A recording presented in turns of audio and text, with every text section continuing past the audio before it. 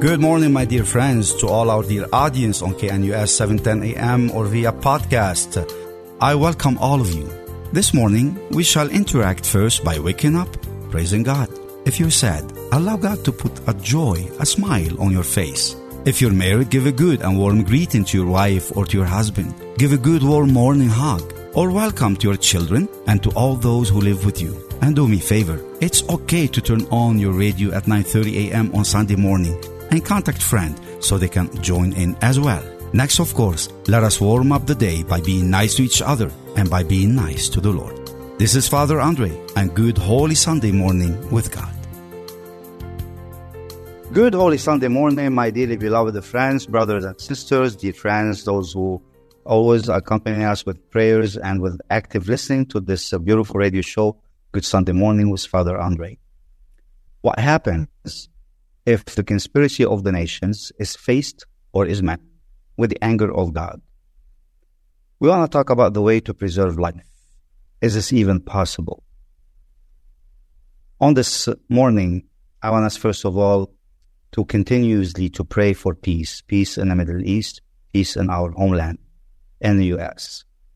I guess we want to pray also for the candidates who are running for all type of public offices in the United States of America, for their spiritual awareness, for spiritual revelation, for spiritual convictions, and for a spiritual relationship with God, illumination of conscience. Let's pray for them.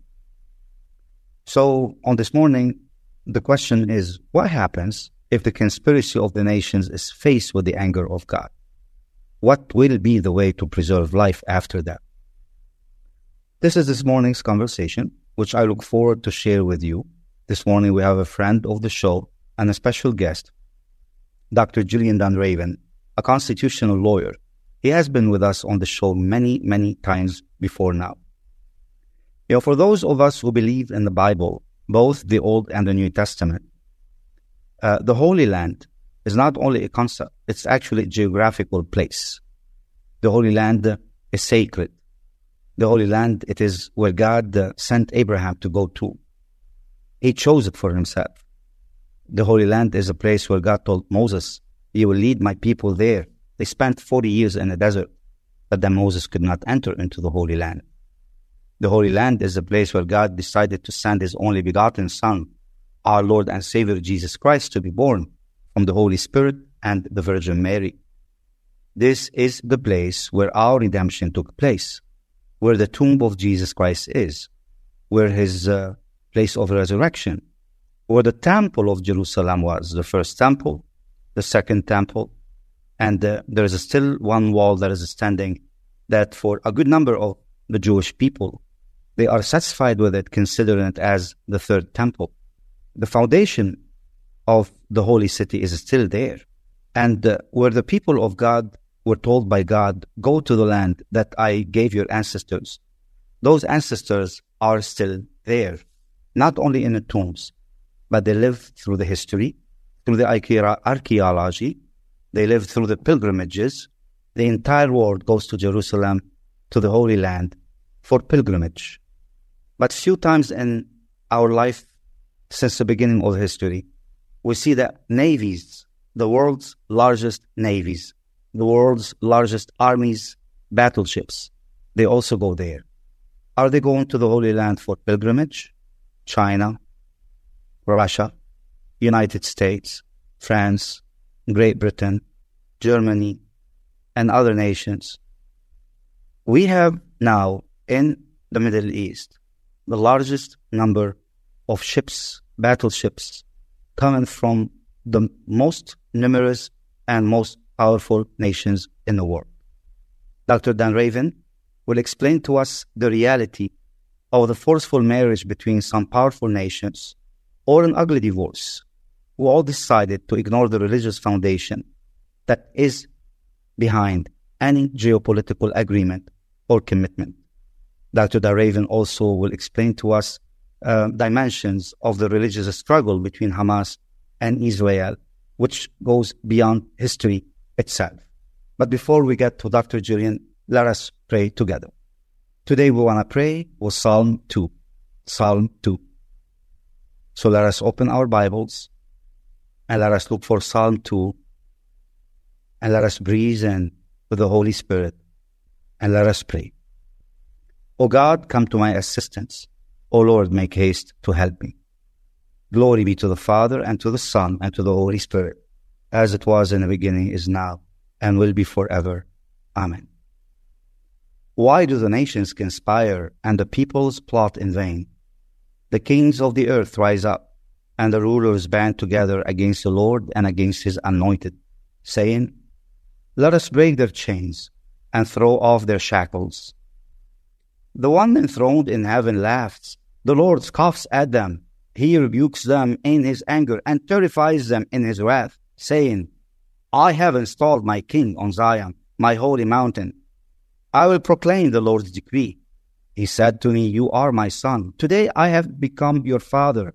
Ask me, and I will make the nations your inheritance, the ends of the earth your possession. You will break them with a rod of iron. You will dash them to pieces like pottery.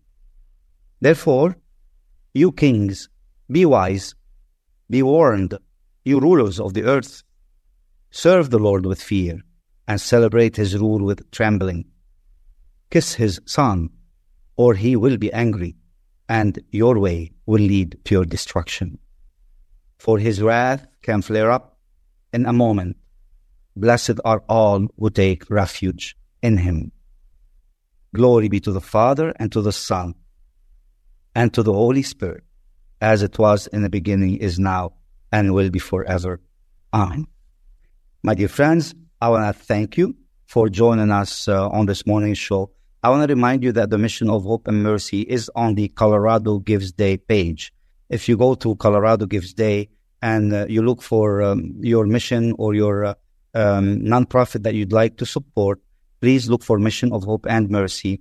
And there is a program that if you donate through the Colorado Give, we actually gain some incentive, and they would match some of the donations for the sake of the work that we do in the Mission of Hope and Mercy. Or you can also go always on our website, missionofhopeandmercy.org, and support our latest campaign that we are doing now in the Middle East, in Lebanon.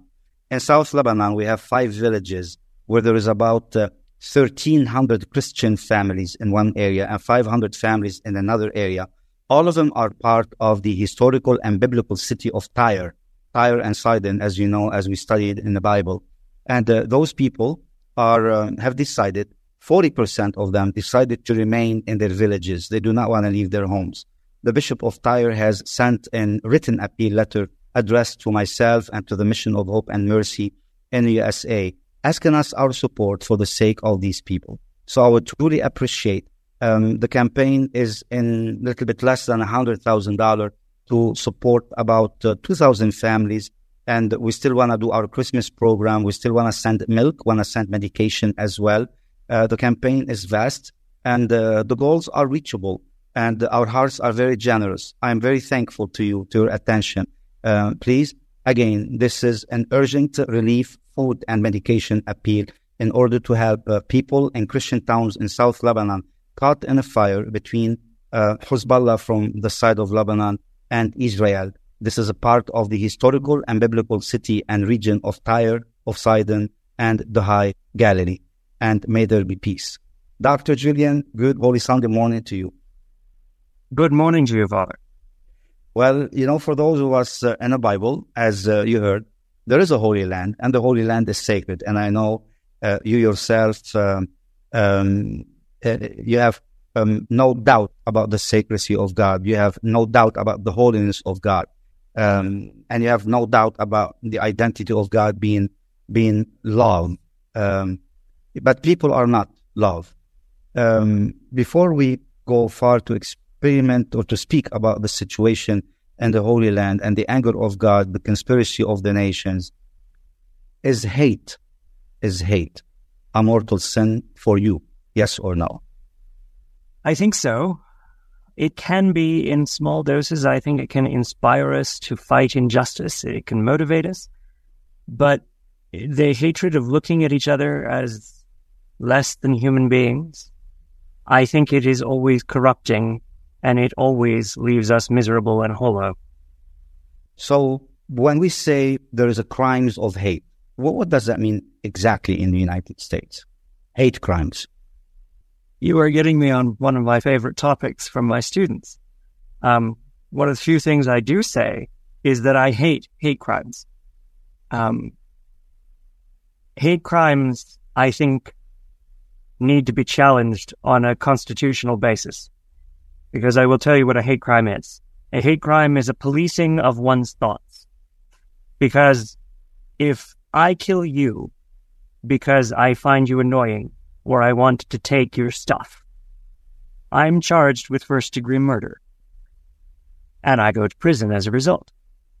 But if you kill me because I don't share your religion, or I have a different sexuality than you, or I have a different racial identification than you do, then you are charged not only with murder, but you are charged with a hate crime for one of those protected classes. And you go to prison for longer. Both of us have taken a life. Both of us have killed someone. But my life is worth more than yours. So, on October 7th, Hamas decided to break through the walls into Israel. They attacked an actual consulate. It was a day in which the Jews actually celebrated the feast day for peace, preparing for Yom Kippur, preparing for the celebration of the New Year, thanking God for the gift of the earth, for the gift of freedom, for the gift of peace. And they offer the vegetables of the prairies. They dance around and they do music to the minimum of stage. I know we speak about a new Holocaust and we speak about genocide, but deep down as a raw feeling, what Hamas did, does it fit a hate crime? No, it goes far beyond a hate crime, although on an individual level it would, because they are targeting people solely for their religion. But yeah, it's also a crime that aspires to genocide. And it is genocide, right? Mm-hmm. So wipe out the entire Jewish people. And is it possible that hate could be justified? Because you yourself have said sometimes hate has some positive thing. I do not want to re-quote you in what you said in the beginning. You did say something about hate that could spin somebody to do something. I don't know if it's religious, but could hate be justified by a religious vocation of some sort? Could a religion call for hate? There are religions that do. Do I think that is legitimate? No. I think, and I will elaborate on this because I think it's important, where hate might be useful to us as human beings is to encounter something like injustice and to hate that injustice because it brings things so out of alignment with truth, and thus to be motivated to fight against it. And in fighting against that injustice, uphold truth and come back to a place of love. Hate, however, that sees another living, sentient human being and wants to annihilate it solely for being that sentient human being. No. And any religion that would try to justify that, I think, is out of alignment with truth, out of alignment with reason, and out of alignment with civilization. And unfortunately, that is the type of religion that Hamas is fostering. How should the Muslim people react to the ideology of Hamas? According to you, as an American constitutional lawyer, we see United States is a split. There is a censure going on that took place in the Congress, and this is not a political show, but these are indicatives that there isn't somehow a religious tension behind the problems between Hamas and Israel. Whether in the United States, for what reason, do they want to admit to a religious conflict or not, but there is a religious conflict. Is there a religious conflict at the bottom of the genocide of Hamas against Israel, and in the response of Israel against Hamas, the proportionate response or no proportionate? Is it because Israel is feeling for its existence, not only as a nation, but also as a religion? Yes, there is. there is certainly a religious cause that was at the base. Well, I'm not sure it's at the basis of this, but it's certainly what's been inflamed in this conflict. I think much more base monetary politics is what inflamed this conflict. But the seeds of it, yes, are very definitely religious, in which Hamas subscribes to a particularly vicious and violent stream of Islam, which sees any territory once occupied by Islam as forever and eternally Islamic territory. And they affiliated way too much with the Nazi regime in the 1930s and 40s and have never abandoned that sort of genocidal view of Judaism. In fact, the only place you can go in the world and still encounter Nazi ideology in the open, spoken out in the open, is in Palestine. That is very definitely true. Israel, on the other hand, I don't think this is so much a religious dispute for them. They are a modern country. They are a tolerant country. They are a pluralistic country. I think for them, however, with a very definite mindset, remembering their foundation, remembering the Holocaust of World War II, they are very sensitive to being wiped out. And they vowed never again. And yet within their own borders, they have given autonomy, as no other country, I think, on earth would do. They have given autonomy to this horrid little cult of death that has called for their annihilation. And after this horrific attack of more than 1,400 people, I think they have decided that no, we cannot tolerate people who will not even acknowledge our existence as legitimate. Certainly not within our own borders. And no country could. Were this the United States, we would have reduced them to a rubble of glass. How should Muslims, what should be the logical response of Muslims in the United States? Except, I watched every TV show who hosted equally pro-Palestinians or pro-Hamas, pro-Israelis or Israelis, people who basically are, unfortunately, themselves, they experience losses, tragedies, and the tragedies that took place in the Holy Land. And it seems a consensus that many of the Muslim people sympathizing with Palestine, and some refuse to call this genocide, many of them, or they have their own reasons why. But in the reasoning that they gave, because they believe that the Palestinian cause supersedes this act of Hamas. It takes... Yes. Go ahead. And it is, I think, hypocritical for anyone in the United States founded on a revolution to say that there is never an excuse for political violence. However, I look back at, for instance, the Irish Republican Army. The Irish Republican Army was classified as a terrorist group. Some called it freedom fighters. However, I will say of it positively that they never targeted the people. Every attack of the Irish Republican Army went after a British representative of government or of the army. These were political statements. Yes, they were violent, but they were intentional for their objectives. Hamas, however, did not go after Israeli representatives or the IDF. They went after the Israeli people, and they have openly called for the annihilation of the Israeli people. Is this a legitimate freedom-fighting organization? I can't think of a single one that would adhere to such barbaric policies. It is further, I think, a unique distinction in Hamas that generally, if you are fighting on behalf of your people, you are trying to protect your people, and you put your soldiers in front of your people. Hamas is the only organization I know of that puts their people in front of them and uses human shields and human bodies and innocents in order to protect them. Their headquarters is under a hospital because they know that it would be a violation of international law to attack the civilians that are housed there. They use their own people as human shields, thinking that if they are killed, then they have done them a favor because they're at least going to heaven as pure martyrs. This is not a noble resistance group who are fighting for their freedom. This is a cult of death, willing to use anyone to achieve their objectives.